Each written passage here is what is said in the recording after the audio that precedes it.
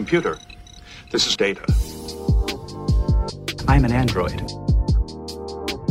I'm Rangers pick basketball. I was processing all of the information.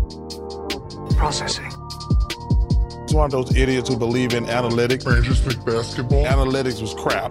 Does not compute. Just because you got good stats doesn't mean you're a good team. Hello, and welcome back to the Lakers Exceptionalism Podcast. My name is Tom Z, joined as always by Tim, a.k.a. Cranches McBasketball. And Tim, just as this always seemed to go this summer, as soon as we finished recording, the Lakers made an actual move. We're thinking about this, not a, vague Mark Stein report. The Lakers traded for Patrick Beverley like an hour after we finished recording, which always feels bad. So we didn't get a chance to react to it. So just kind of first impressions, how did you feel? Like, take yourself back a week when you learned that Patrick Beverley was joining your favorite team. I was like, whoa, good move.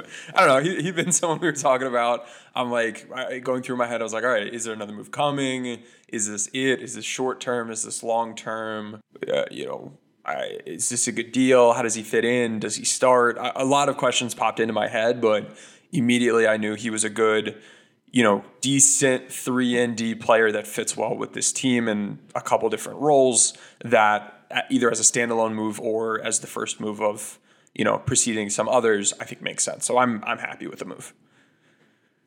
Okay, my initial reaction was, fuck. Now I have to hope for this man's success. Tim, can I just say something? And again, this review only reflects me, not of Tim or the whole Lakers Exceptionalism podcast. Patrick Beverley fucking sucks, like, as a person. Okay. And I don't like the public image Patrick Beverley has carefully constructed for himself over the last 10 years. I guess that's a better way to put it. I don't know him as a man. I know what he shows us, and I don't like it. He's kind of a dirty prick, get under your skin, which by itself is nothing wrong, but I feel like he crosses the line a little too often for my taste. And just another reason for like other fans and NBA casuals to hate the Lakers. But I get it. He's one of those guys that's over you here. want on your team, not on the other team. Okay, I've heard that before. I personally would be fine without him on my team. But okay, over here is okay. That's over here. And over on my other side is, wow, this does make sense on the basketball court, right? This is a move that the Lakers, like, good three-point shooter, lots of spot ups, I'm sure with pretty good quality over the years because that's been his role for a while.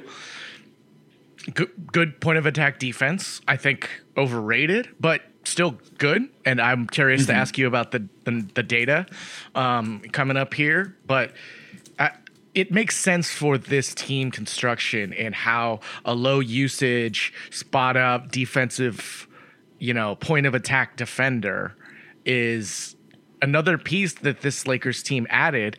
Well, what Jovan Buha was saying, sending out two guys who are maybe on the fringe of the Lakers rotation in Talen Horton-Tucker and Stanley Johnson. So as a value play, how do you see this exchange? Yeah, you're immediately bringing in a guy that should be part of the rotation and may very well even start, and you're removing two guys that, from at least what I was anticipating, I don't know what the Lakers were thinking, but Jovan has a better sense for that.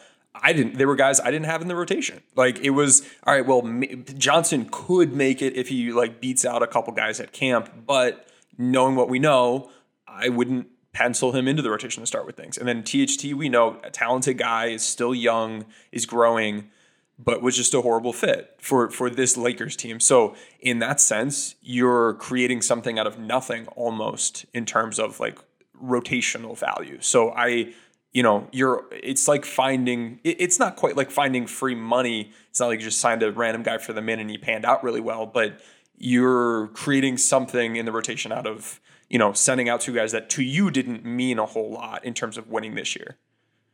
Absolutely, especially considering there's no draft compensation attached to this. I don't believe there's any cash considerations reported, anything like that. And actually, it could have been a one-for-one swap. I think I saw Pincus saying THT's contract is only like $75,000 off from being able to be swapped straight up for Patrick Beverley. But let's get some perspective here, Tim. There's a lot of Lakers fans who are upset that they shipped out Stanley Johnson. They shipped out another, probably their last young piece from this last few years of accruing what assets you could. But Stanley Johnson wasn't in the NBA like 10 months ago, right? He was a G League guy. And he played pretty well for the team, but I think that was because the Lakers didn't have a substitute in his position, and players of that ilk on any team, when you're the only guy, you're going to make a positive impact. So THT, like all the best to him. He's still only 21. I understand it. Just by the nature of what he is as a player, ball dominant, wing, guard, who can't shoot, spot up, or play defense. It's not a match on a LeBron James team unless he can be a six-man scoring punch off the bench, get you 10 to 15 points in an efficient way while LeBron's not on the court. That guy goes away in the playoffs. That guy's not going to make as much of a difference as he would in the regular season. So, he's 21. The Lakers do free up some cap space because he has, another year after this, I think, as a player option. And I don't know. That's, like I said, best to THT, but I don't know. I was pretty out on THT in the short near term, basically because of his lack of LeBron symbiosis. Yeah, and I mean, again, we don't dislike either of the two guys that went out. They've had really good moments for this team. I think THT added a good, he added some value during that title run in short little bursts. And Stanley Johnson was someone that I genuinely really enjoyed seeing the energy he brought to the team and the effort he brought and some of the little things he did as a fringe talent guy in the NBA. He had to really make up for it with that effort and doing some of those little things. And, in a tough spot as an undersized like 4 basically for this team at points last season, he brought it, and it was enough to be a breath of fresh air on that team. But if we're resetting our standards to we want this team to contend, neither of these two players are players that will be in a starting lineup for this team, and neither of these two players will be in a closing lineup for this team. And I think you can really easily make the case that Pat Beverley can both start and close for this Lakers team. And if you can stick him alongside Austin Reeves, you've got a pretty darn good defensive backcourt. And with the spacing that he'll be able to provide and, just some ball handling, not an excellent, high volume on ball guy, but he can do some ball handling and a little bit of playmaking as well. That helps, lighten the load on LeBron in a way. So I like this grab, and I think this Lakers team immediately is better. Just how much better? We're not quite at contender status yet, but it's a move that very clearly makes the team better. It does. There is one thing that concerns me. But before we kind of talk more specifically about Patrick Beverley and how he could fit on this team, I want to ask you again about this team construction, because outside of LeBron and AD, my guy, who are our 3 and 4s that backups? So you've got to have JTA, who's kind of more of a 3, be your backup 4. You'll have Troy Brown Jr., who's size-wise maybe more of a backup 2, play your backup 3. And that's kind of how you're filling out that wing depth, right? I ask because obviously I know those guys are on the roster. It's just the one position I feel like the Lakers needed the most was a quality wing. I don't know if a quality like 1 or 2 defender, spot up, defense guy was above a wing 4, like swing wing player in terms of adding to this roster. obviously it's September. It's the roster isn't complete yet, but I don't know. And again, I actually think the Lakers got good value from this trade, all things considered, with THT's lack of synergy with the this year's roster.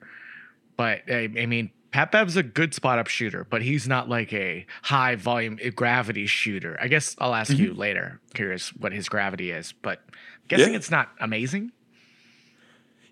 Yeah, it's not particularly good. We have so at B-Ball Index just recently, I think since the last time we released a pod, we've released an on-ball gravity metric that estimates the degree to which players, when they have the ball in their hands, are manipulating the defense.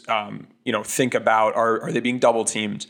Are they being picked up as soon as they cross half court? Or are they guys you're sagging off of? Are they guys that you're going over or under ball screens against? Are you blitzing to get the ball out of their hands? Or are you just in drop coverage? Do what you're gonna do. We're not worried about the ball being in your hands as much. That sort of stuff, whether it's a post player or a ball handler, getting a sense of what their on-ball gravity looks like. And guys like Jokic, Embiid, Giannis, LeBron, Steph Curry, Dame Lillard, Kyrie Irving, those are guys with high on-ball gravity. Among all on-ball guard and wing players from an offensive role standpoint, the guy with the lowest on-ball gravity among them that played real minutes last season was Pat Beverly. He technically he's an on-ball guy, but he's not one of the ones that's really bending the defense with what he does on-ball. Off-ball, we're actually about to release this in a couple hours today. I haven't yet given a final look of the data, but off-ball, his gravity is fine. It's not fantastic. And part of that is because he's been a player, and you mentioned this earlier, for a couple of years, he's put up decent percentages. He's done so on pretty high shot quality on his threes. And when we look at this most recent season, he had let's see, who am I comparing to here? So compared to all starting caliber players, or all starters, I should say, his 3-point shot making was an F. His catch and shoot 3-point shot making was a C+. His pull-up 3-point shot making was an F. So the lack of a pull-up game contributes to his lack of on-ball gravity, but he's a decent off-ball catch and shoot guy. He's not going to, not fantastic, but if you give him good quality, and the Lakers will, he'll be able to put up some good percentages. So I think in that sense, he does add that kind of value. And I think that's a good fit along, with LeBron James. And I think this is kind of what we're hoping Reeves can kind of provide as well, where it's that off-ball shooting, maybe not as much. He can do some of the ball handling, but it's not that he's an on-ball scoring threat as much as that he's a good off-ball scoring threat in theory. And Beverly's been one of those guys. All right, let's just do this already. Let's rip the Band-Aid off. Are we gonna talk about how he's fooling people? No, Papa does trick you all though. I mean, Russ was not wrong. Yeah, he's not wrong. He's not wrong. What's that wooden quote? Don't mistake activity for achievement.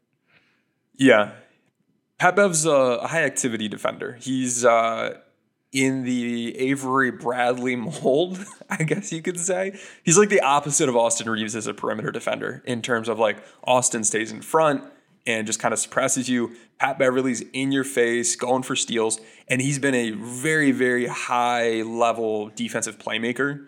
A+ pickpocket rating, A- passing lane defense compared to all starting players. Really, really good there. When you compare him with starting point of attack defenders, his on-ball defense grade's a D-. His ball screen navigation's an F. So he's either getting a turnover or he's getting burnt a lot of times, and that's not great, I'd say.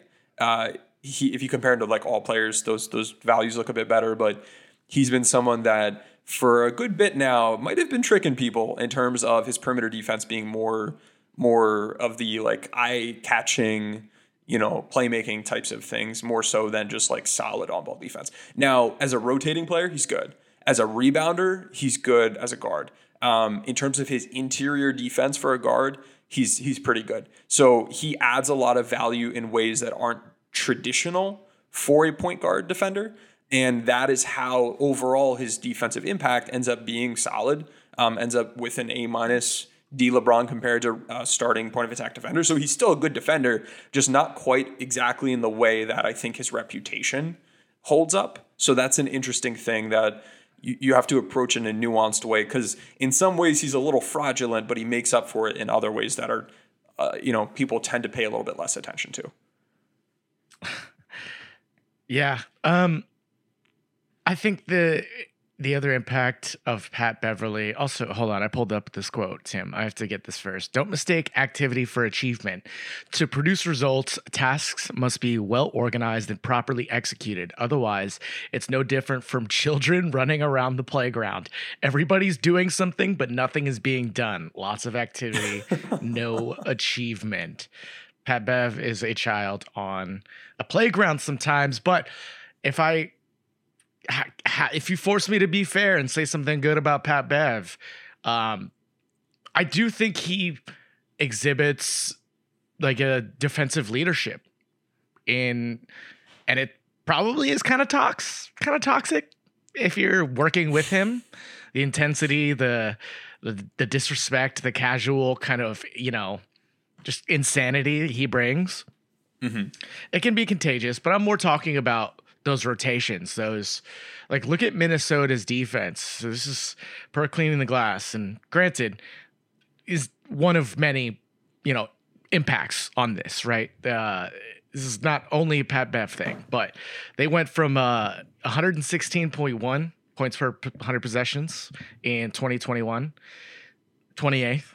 They went from that to 13th, 111.6. That's a big jump that I think you can attribute, at least in some part, to Patrick Beverly and probably his veteran leadership. I want to say that who the fuck listens to Pat Bev? This dude's a clown. And that's what I personally believe. But you know what? I bet that's just kind of because I'm petty and not in the room. You watch the film, man. He makes things happen on defense. He creates plays. He's a defensive playmaker. He gambles a lot, and that can lead to like a negative defensive culture if you're trying to preach all these things and then gambling yourself. There's some hypocrisy there. I think he will make a marked impact on their defense and their defensive leadership. Yeah, I think he'll be helpful there. He brings in intensity. That's nice. He communicates pretty well. You'll have guys who are, picking up full court and on ball and causing problems, and that's it. He's one of those guys that does that, but then also is doing the little things when it comes to rotating and defending the interior, which is for a guard, rebounding. Like he brings a toughness to him and a competitiveness and a degree of communication that I think will be really helpful for, holding his teammates accountable, which is something that we've been wanting to see more from with this team. That's been a big theme from last season, is like, there's more here than what we've seen from these guys. They need to be held accountable a bit more, and you can get more out of them. So I think he contributes to that defensively. And then I think he also, Tom, is someone that offensively will be a big help. I think he'll be a help to Kendrick Nunn, to Austin Reeves, to Russell Westbrook, by defending those guys in practice and being one of those guys, in scrimmages, in those pickup games, bringing that intensity, harassing them on ball, and forcing guys like Austin Reeves, who might be taking on a little bit more point guard responsibility this year, Kendrick Nunn, who, fingers crossed, will be healthy and will be getting back to contributing to winning basketball for the first time in a couple of seasons. He'll be bringing he'll be challenging them day in and day out. And that's the kind of, challenge that you want to see with your team when it comes to practices. That'll enable them to, raise their bar. You want the defense to challenge the offense. You want the offense to challenge the defense. When you go into practice and your defense is horrific, it's easy to say, oh, the offense is looking good, but it's because the defense isn't any good in practice. This is a team that I think has the offensive, some offensive firepower, also has some defensive competitors. And Beverly is one of those guys that will help raise the bar behind the scenes. And I think that can directly, aid some of the young guards on this team as they're, continuing to grow and ramp up their game a step. Can I be a sicko for a minute? Go for it. That's always welcome here. Okay. So we talked a lot about the defensive upside of a Miles Turner, Buddy Hield team that made that trade. Well, it's higher with Patrick Beverly, Tim. It's higher with Patrick Beverley slotted in that one with maybe Buddy, maybe Austin Reeves, maybe both. Where you want, swing Turner on or off, put AD at the 5. It gives you a lot of defensive versatility.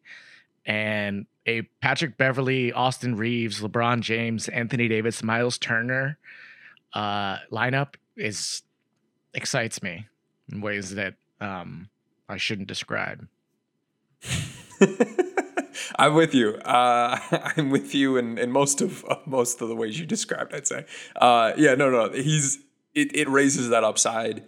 It adds another good defensive piece to this group. It adds a good off-ball offensive piece to this group. And whether he's in the game, Austin's in the game, or they're both in the game, you're going to have some good defense from your backcourt. I think, this makes it easier to stomach if Nunn doesn't end up being healthy immediately. Again, I have no info to say he will or won't, but that's still a question mark until we get more info. We get an update there. So this helps in that instance. If you send Russ home, this helps because you now have another body that can take up minutes and be productive in minutes. I see the upside being higher. Stick him with Hield and have Turner in there, AD and LeBron. Like, that's a great defensive lineup. And I think Buddy Hield, for as much crap as he gets publicly whenever we're talking about, they can add this guy or that guy. Oh, well, he's bad at defense.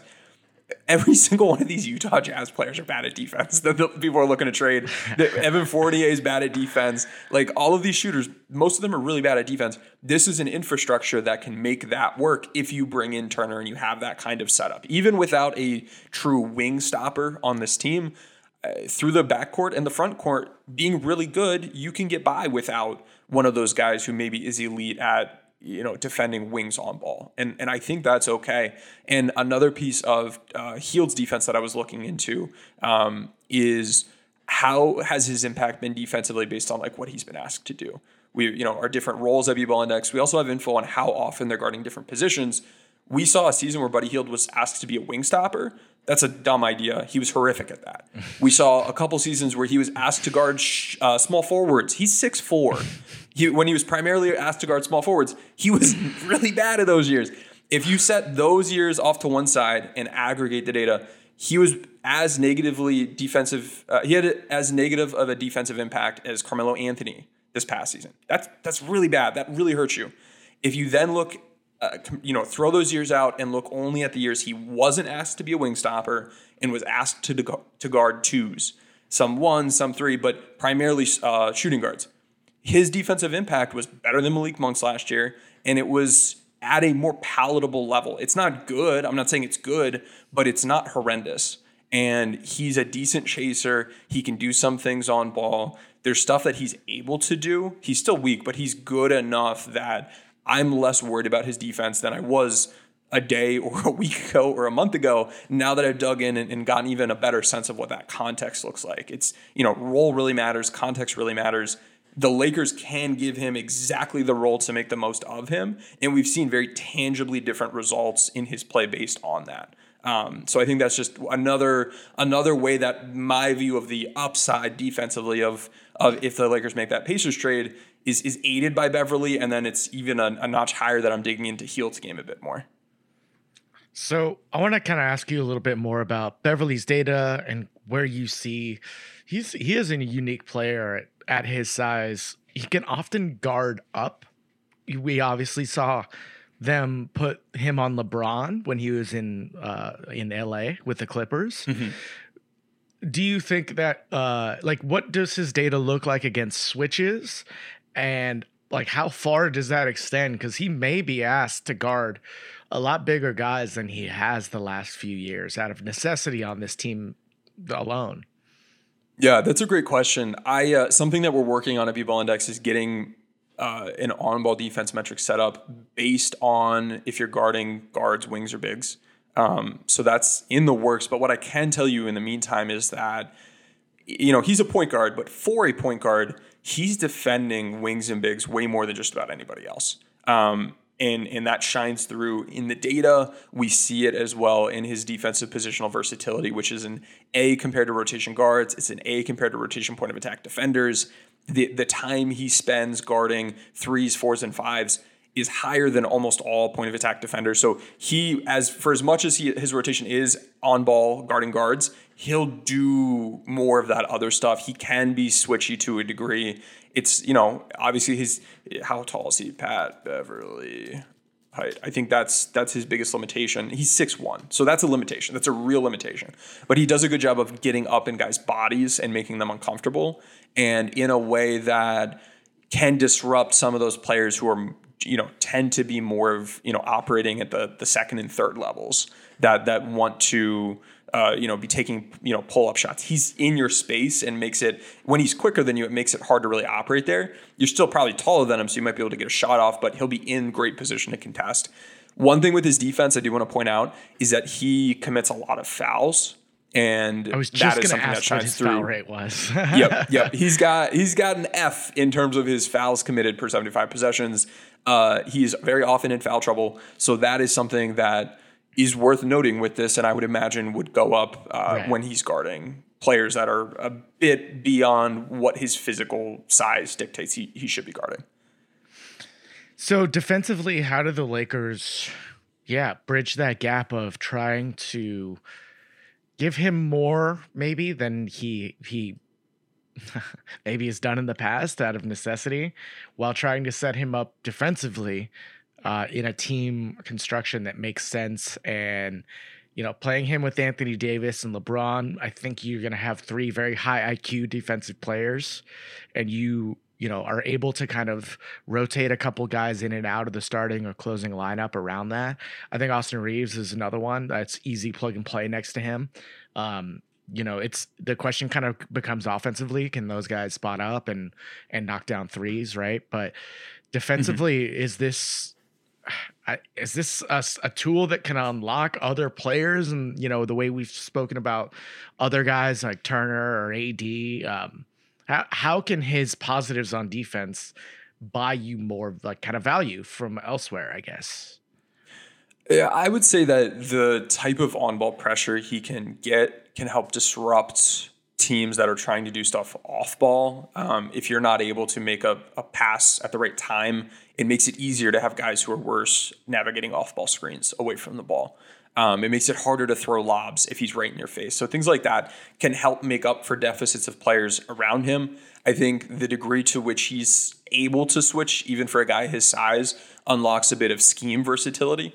And I would say that his abilities as a rotator, as a rebounder, taking charges, and he's pretty high in terms of fouls drawn per 75 possessions.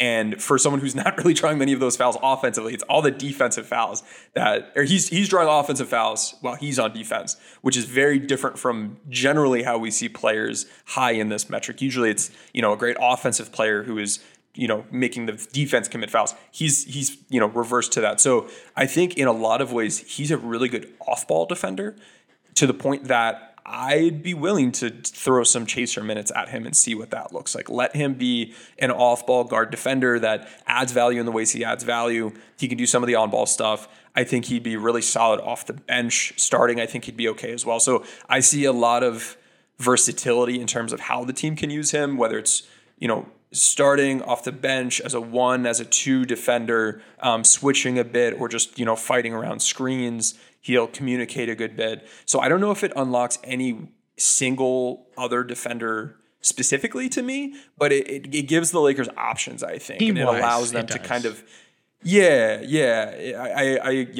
with that. And then, and then just, he's a good defender. So it makes it easier to play a poor defender alongside him and let him kind of, try to shoulder the weight on ball if you have a Buddy Hield or a Malik Beasley or whoever as your 2. It's funny you say that, Tim. So I was just about to transition into, am I stupid?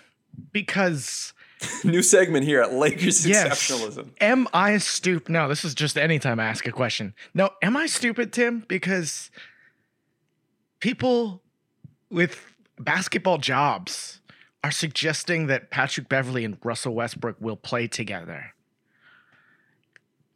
People being paid for basketball. What? Am I stupid? That sounds like my dumbass knows that's a bad idea.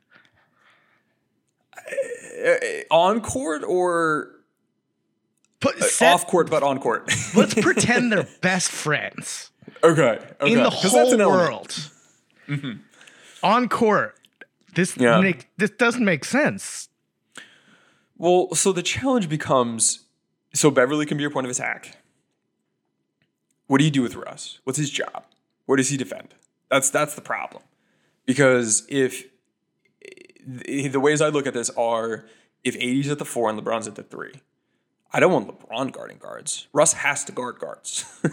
We're not running 3-guard lineups like the Lakers did a lot last year. If you look at their most used lineups, there are a lot of 3-guard lineups. They weren't good defensively, but they enabled Russ to go guard a wing because they had Malik Monk playing the 3 that can go guard a shooting guard.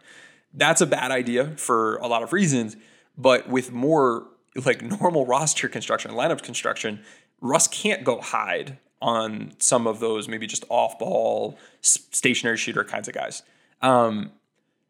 So he's going to have to be a chaser. He's going to have to step up and be a competent off-ball defender as a guard, which is challenging to me. Or if AD's at the 5, let's say Brown's at the 4, and then maybe Russ can defend the other teams. Maybe they have a spot-up shooting 3 or an athletic finishing 3, and then the Lakers have, Troy Brown Jr., who offensively can be an off-ball shooter as a 3, and then defensively can slide up and play the 2. I think that can work. And I think that's what it's going to have to look like for this team. So I don't think you're crazy, but at the same time, it's not magically going to be a whole lot better just because Russ still needs to defend. This is all still going to come down to, can Ham and the coaching staff get Russ to defend and rotate and do things at a competent level? Because that's the biggest issue here. It's not a skill set fit thing as much as it is like he needs to defend. Whether it's Beverley or Austin Reeves or pick whoever you want, Kendrick Nunn, next to Russ needs to defend. Well, he's got Genie's support. That's for sure. Let's take a quick break, Tim. Right? I'm at a loss. So let's take a break, and I'm going to ask you a couple more questions about Beverley, and then there's this big trade this week in the NBA that, kind of adjacently affects the Lakers. So we'll be right back. We're driven by the search for better, but when it comes to hiring, the best way to search for a candidate isn't to search at all. Don't search, match with Indeed.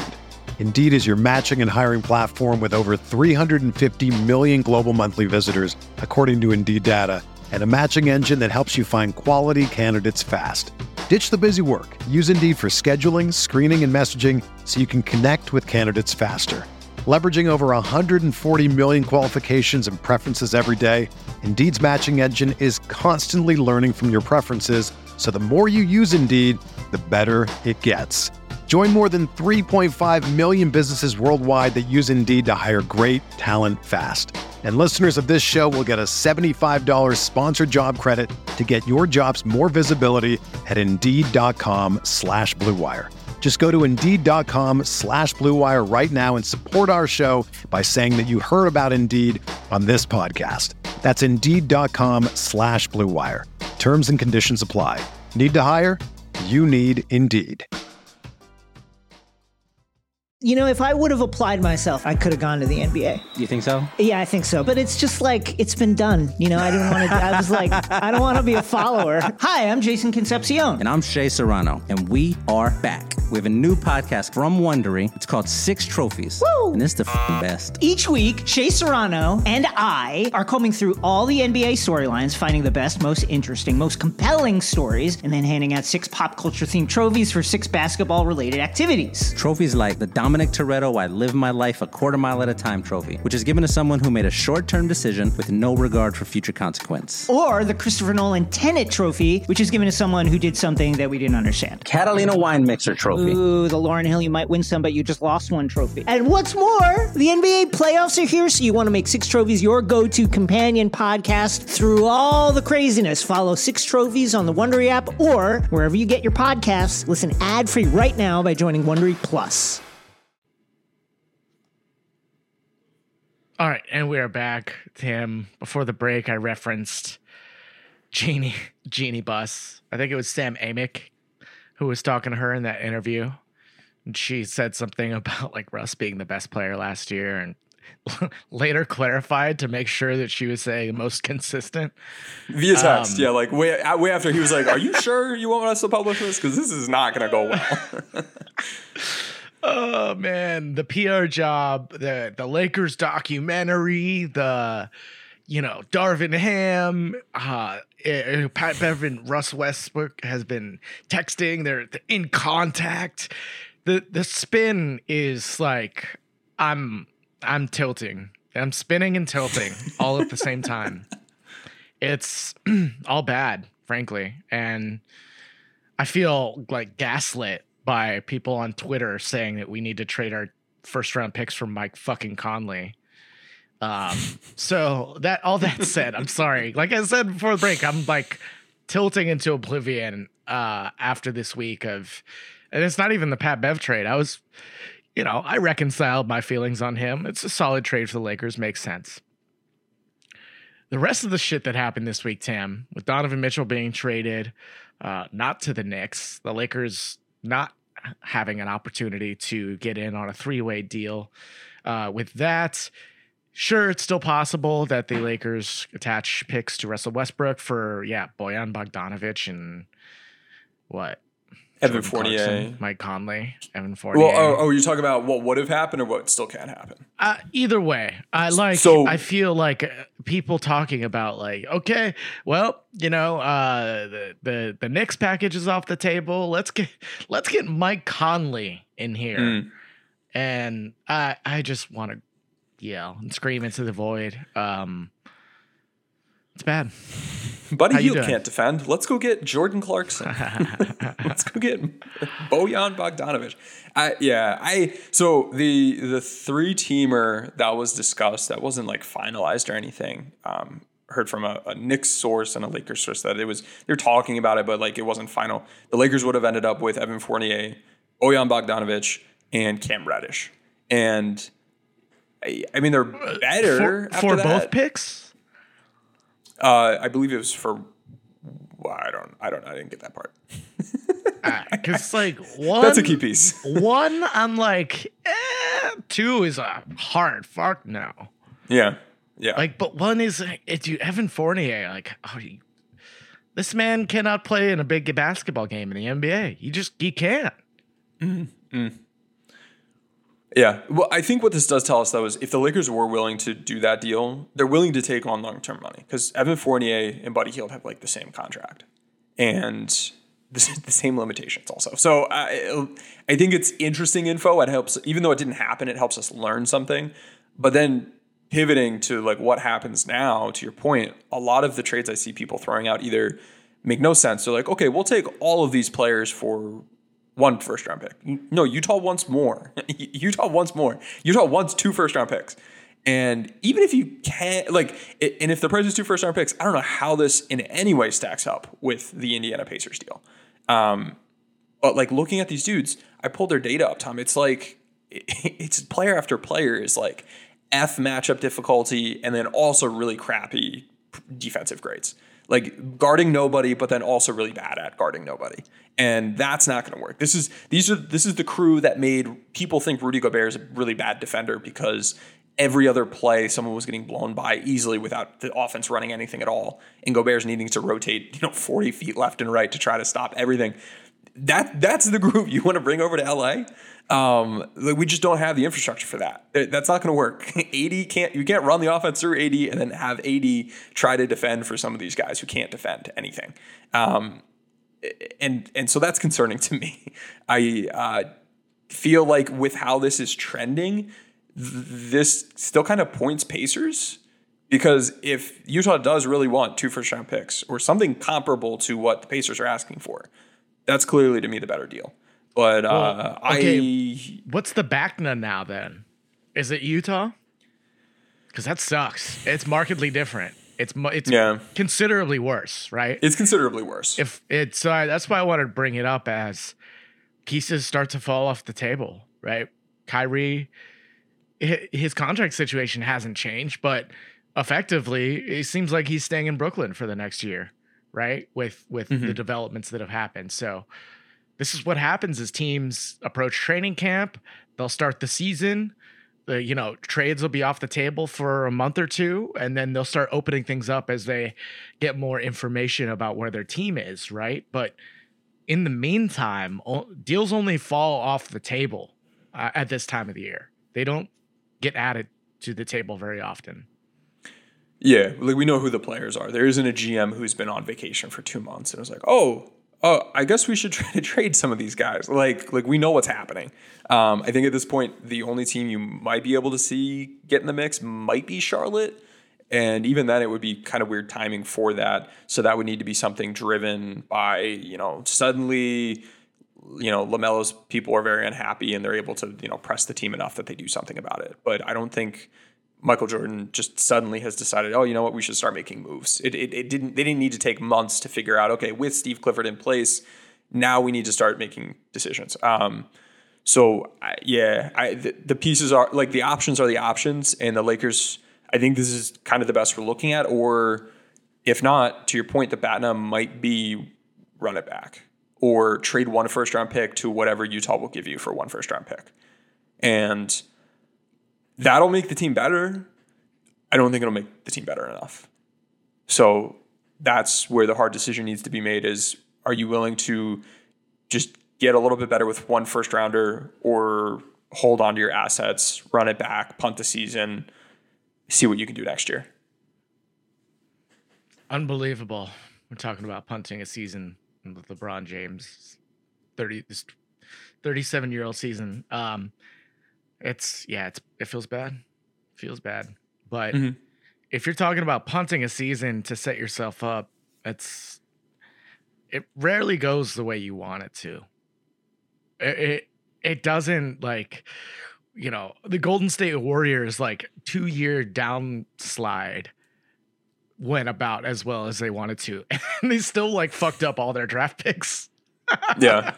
They could have LaMelo Ball instead of James Wiseman. I think they've done terribly, but they have missed a couple of those picks, and that's about as best case scenario as that can happen, right? You can't sacrifice these years, and that's why I think you and I have been so on the Indiana trade from when it was reported. Does it make them the championship favorite? No, but it makes them closer than any other deal realistically could. And if you don't get as realistically close with whatever you have, what's the point? Championships are forever. Draft picks are going to become the 23rd pick, the 15th pick, hell, the 7th pick. The chances these guys end up hitting are so small. You know what I mean? Maybe in 2029, the Lakers are awful again, and it's a top 3 pick. But if you have a championship and another team has your first overall pick, that's why you get the first overall pick and mortgage that into a future where you can win a championship, because that is the end goal, not saving face and being prideful. Right. The goal is to win. The goal is for us to, enjoy this, win, be happy. And if you trade the picks, you give it a real shot now, and you'll have a better team in the short term. If you can get Miles Turner to re-sign, I think if you can get Miles Turner to re-sign, this is a great trade for 2 first-round picks. If he doesn't resign, it's still okay. This is only a great trade if we truly are able to compete this year with some health. I think the Lakers, give it a real good shot. They won't be the favorites like you said, but they'll have a chance. If you don't trade the picks, you are accepting we're going to be bad now, and then your payoff is that years from now we're still really bad to the point where we're able to get a good pick, so that we get an 18-year-old, so that maybe, another 4 or 5 years from then, will be able to have a really good player. So this is like a 10-year punt. Well, to be fair, Tim, the Lakers would trade that 18-year-old for somebody who's good right now. Yeah, that's true. That's true. They'd sign somebody and trade him for the second guy, or because they're not going to keep this pick anyway. That's a good point. That's not really what this is about. This is the last chance they have to trade right now.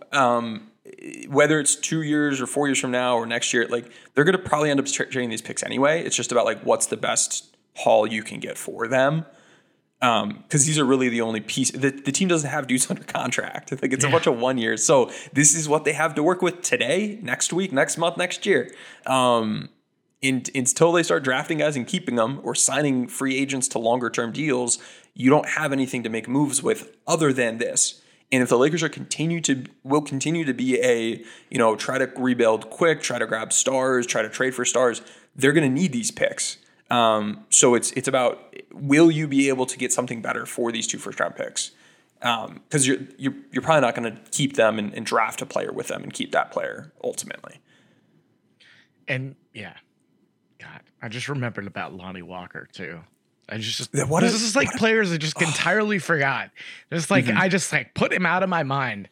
Anyway, he's on the going playoff off the rotation. rails here. We just threw away an MLE, I think. Sigh. But clutch. So that's fun. Other things I wanted to briefly go over, Tim, were I don't know, just the idea that if this does go badly, the positive is Patrick Beverley could be moved for some kind of future compensation, whether it's second round picks or a young development player or something like that. If this goes really bad, you can move on from Patrick Beverley. If for whatever chemistry reasons don't work out, you can combine Patrick Beverley and Kendrick Nunn for about $20 million, $23 million player. So they've raised their kind of amount that they could get back, but who would that be, right? Yeah, that player is going to be another Buddy Hield kind of guy who's overpaid, who a team is trying to get off of long-term bad money for. It's an option. It's not a closed door, right? Patrick Beverley doesn't have zero value. I think I agree. THT's value was quite, shrank quite a bit over the last year or two. And they were able to get him off of a team selling off parts, right? Yeah. So they've been trying to trade him away for a bit here. Right. They were willing to take less than Pat Beverley to get off of him. This guy wasn't part of the team's future from their perspective. Right. And so a year and a half at least got a ago, guy that can help him. And if it doesn't pan out, Kyle Lowry. Yeah. Yeah. Well, the KCP would have had to go out there as well. I mean, they didn't want to include THT in the Lowry deal. And I don't think that makes that 21 team a championship favorite either. It's quite hard to beat the Bucks that year. They were pretty dominant, but still, it's all these little moves you can criticize in a vacuum, and they do all connect to each other. When losing Alex Caruso turns into keeping THT turns into Patrick Beverley. That's just the downgrade. So with the team as it is now, if no trade comes, they should give it a try with Russ. Right? I don't think sending him home immediately gives you the optimal chance to win a title. You have to take that risk that he's able to buy in and you can make something happen. Maybe you figure that out after a week of preseason. Maybe you figure that out 10 games into the year, but they've got to give it a try. The upside is higher giving it a try. If that's the case, let's say they start out by having Russ be the starter. I think if we think iteratively of what it'll look like to start and sending him home and what the steps would be, he'll probably, they'll begin with him starting. At some point, they'll try him off the bench.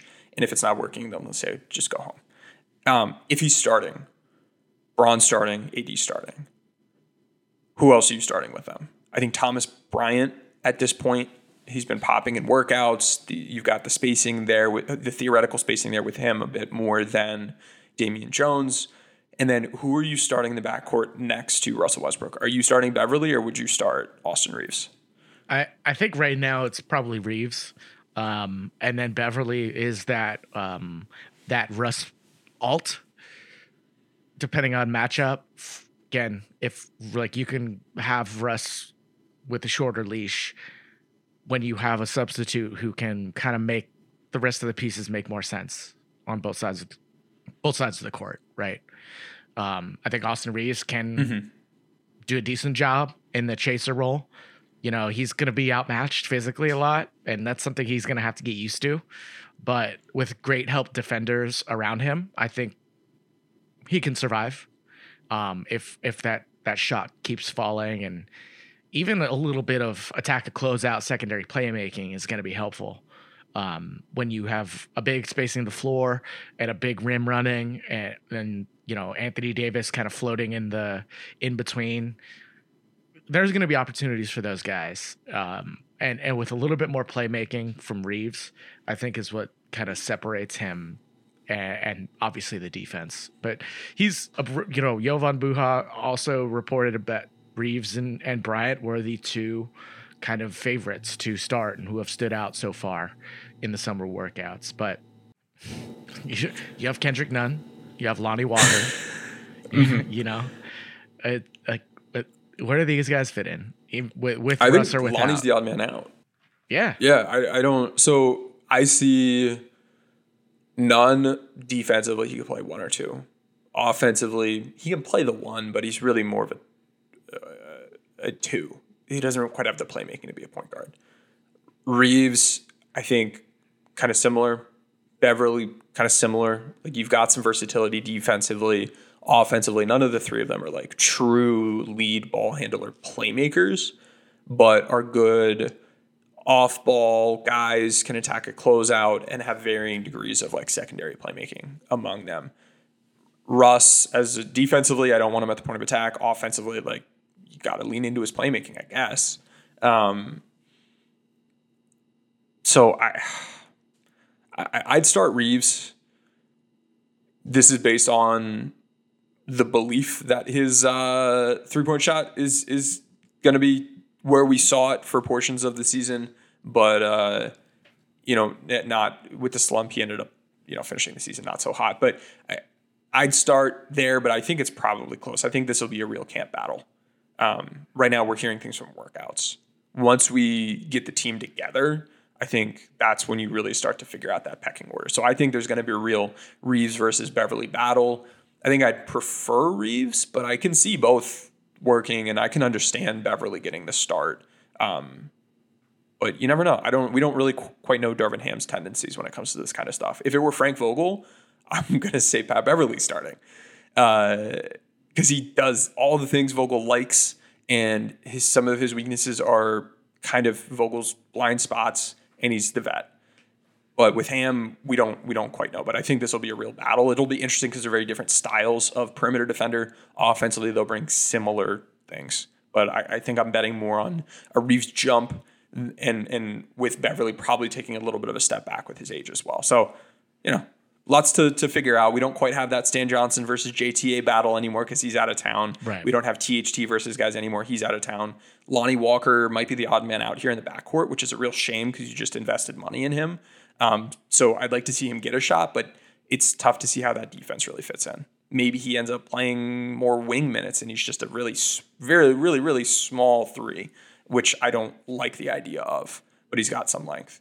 So I don't know. They've got a lot to figure out, but it's good to hear Bryant and Reeves are popping off in workouts. I want to see if that news continues once they're playing against their teammates in like 5v5 rather than just kind of like summer runs. And an underrated part of that trade for Beverly is it was a 2-for-1, right? So you open a roster spot. And that's probably something you don't have to decide on now or really anytime immediately. But if there's someone out there that still, you know, unsigned, possibly deserves a shot, can help you in some way, you have options now where before you'd have to cut someone. And this also gives you another opportunity to do another consolidation trade where you trade 1 for 2 and get 2 guys back and don't have to cut someone, right? So there are positives there. The Beverly trade was a positive for the Lakers. It just came at the end of a chain of bad asset management. So I would have liked to see Josh Jackson or Ken Bazemore get another look. They're both on teams now. I want to, maybe for our next pod, if there still is no trade by then, maybe pitch you a couple of the guys who are available. Okay. And we can see if any of them might make sense, just as a flyer. Cool. Sounds good, man. That's kind of all I have for today. I just wanted to dig into this Pat Bev trade and what this team looks like as we're only a couple weeks away, man. Training camp's going to start here real soon. We're like 6 weeks away from the NBA season starting. So that's wild. Football just started. I know. Like it's nuts. Yeah. We're getting right back into it. Well, DM us a 5-star rating from your podcast player of choice, and we will send you the link to the Discord. Anything else you want to plug before we go, Tim? No, I think that's it for today. Once this is out, I think our off-ball gravity metric will be out as well. So go check that out at B-Ball Index. We're continuing to add more tools, more metrics, cooler stuff. So keep an eye out over there. All right. Well, thanks everybody for listening. We'll talk to you later. This is the story of the one. As a maintenance engineer, he hears things differently. To the untrained ear, everything on his shop floor might sound fine, but he can hear gears grinding or a belt slipping. So he steps in to fix the problem at hand before it gets out of hand. And he knows Grainger's got the right product he needs to get the job done, which is music to his ears. Call, click Grainger.com, or just stop by. Grainger, for the ones who get it done.